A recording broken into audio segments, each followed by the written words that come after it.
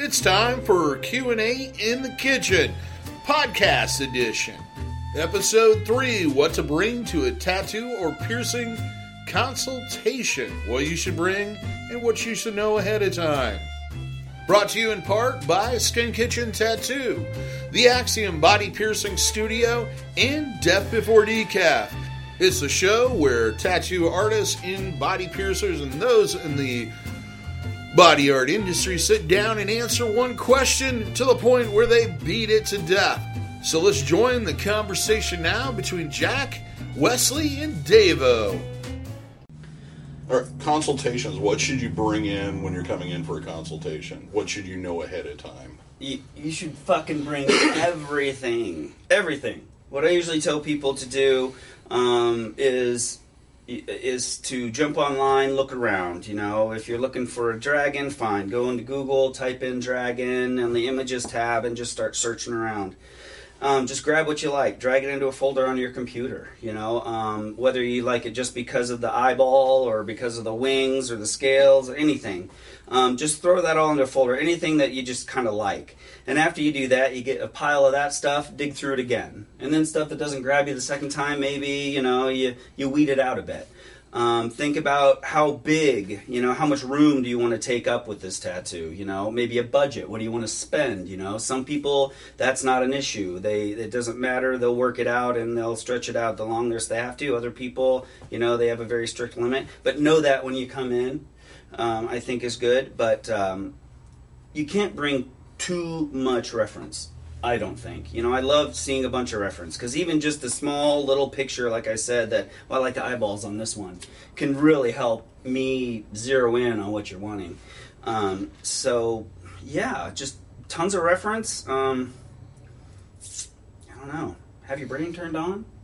I don't know who I used to get, it was either Sherry or somebody used to call it Frankensteining.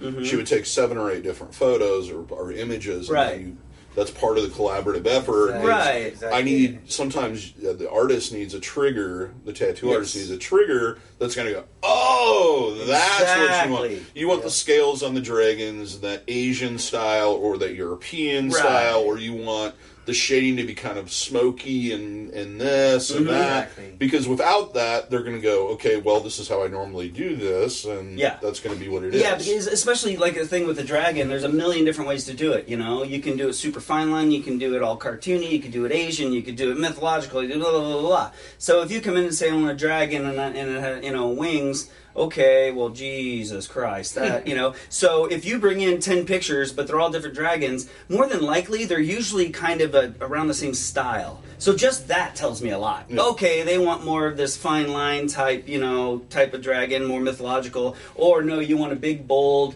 heavy black, you know, type of dragon that's more Asian, you know. So that's why the more you can bring me in as far as reference, really helps me just narrow down. Even if it just gets me a 1% closer, that's closer. I think I pretty much second everything you say there. Yeah. Every reference you bring in helps me, and trust your artist. Listen to what he says. If you're looking at doing a certain area and he wants to maybe take up a little bit more area, sometimes it's not bad to at least take that into consideration. You don't always have to say yes to everything your artist tries to push on you, but if we give you if we tell you that what your idea requires a little bit more space, or it would look better flowing this particular direction or something like that, take what they say into consideration. And be willing to be flexible with some of your ideas too. Yeah, I think remembering that you have a choice of who you want to go to get your tattoo done. It is a collaboration, right? And that it comes back to that well, okay, you came to me, you've seen my work and how I do and what I do and everything else. So I'm just going to assume straight off that you're pretty convinced that I'm going to be able to do this tattoo for you. Mm-hmm. You know, I shouldn't have to spend a lot of time convincing you that you're here. Yep. You're not for a reason. You're not selling them on it. Right. Yeah. That's I think people have that picked us misconception. kind of in that consultation is past shopping. So I think you're past the shopping stage, and you've picked me. Right. So now we're talking about it. So I'm going to try to take your idea and do the best tattoo, the best job I can do. And to me, my job is to put a design on you to make it look like as close to as you were born with it as possible. Like, it doesn't look out of place, it doesn't look like it's wearing you, and sometimes to do that, maybe moving it a bit or adding in a little bit of a background to just, add a little bit of movement to it. You want it to look classy. Right. You want it to look classy. And at the end of the day, you've got to wear it, you've got to look at it and all that, but still, we wouldn't be doing our jobs if we didn't say, that's a great idea, this is my idea. For that idea, what do you think? Oh, I like it. I agree with you. That's not something I would have thought of, but you being what you do, doing it this long, I dig it. Yeah. Or, nope, that's really not what I want, and that's fine too, but we automatically are gonna probably give you that. I do think that people that aren't artists, and and I always feel weird about calling myself that, but I am, I guess. We don't, most of them, if they've never done anything that has, especially any type of physical media, they don't understand that there is a whole technical side to it. Right. That tattooing and piercing to a degree, there's a very technical method that things that work and things that don't work. Yep. And part of taking your vision and having as many examples as possible is trying to go into something that is going to work. What details are going to, and only the artist is going to know what details are not going to work on that beautiful painting that you brought in. Yep. And what are going to work on the skin because of the thickness of the lining that's going to be done in the shading and also the color of the pigment. That's a good point. I think, a lot of times when we do make these suggestions, it's to make that design work as a tattoo better. It's not necessarily because...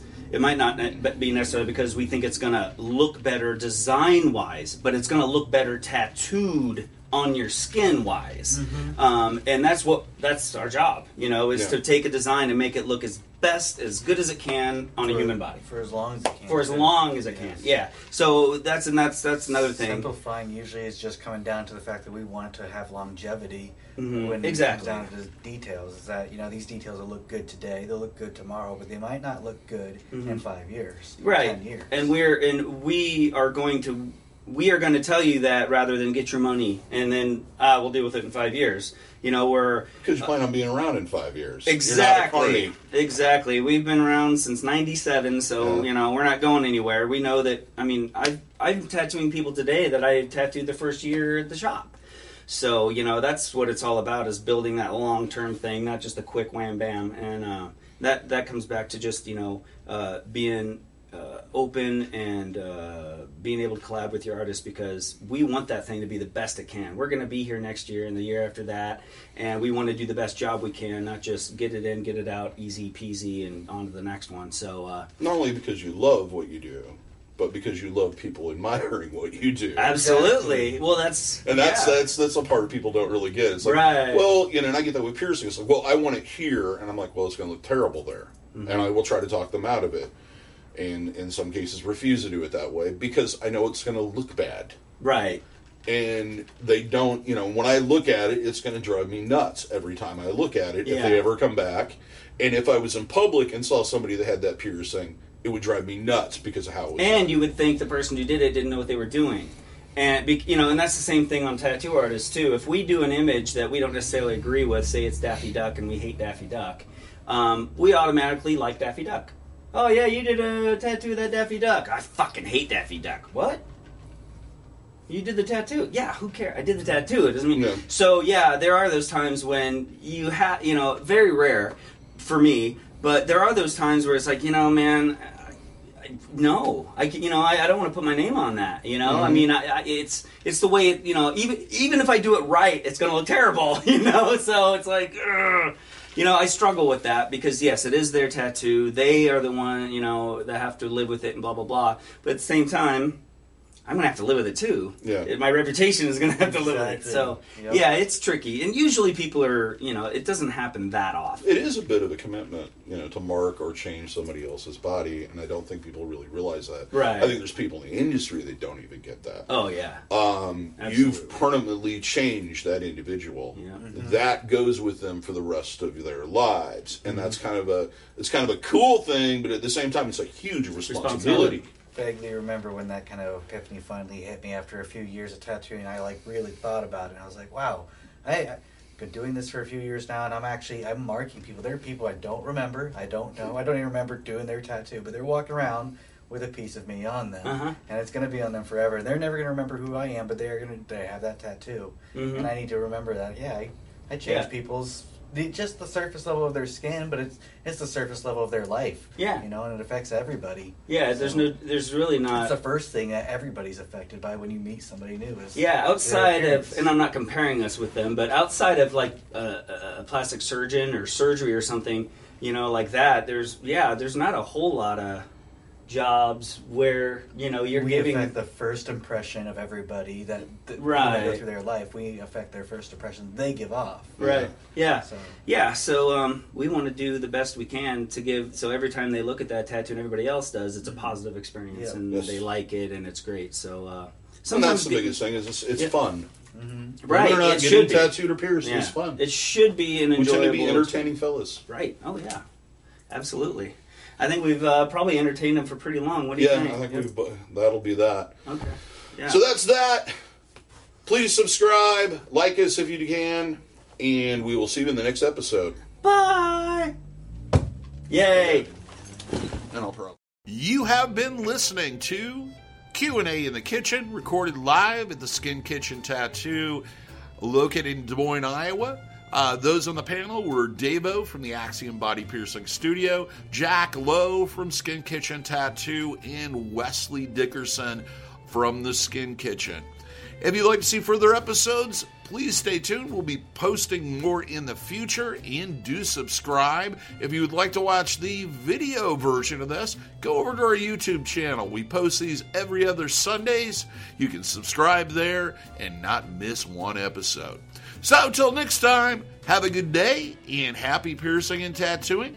And if you're in the Des Moines area, we all hope to see you for your tattooing and piercing needs in the future.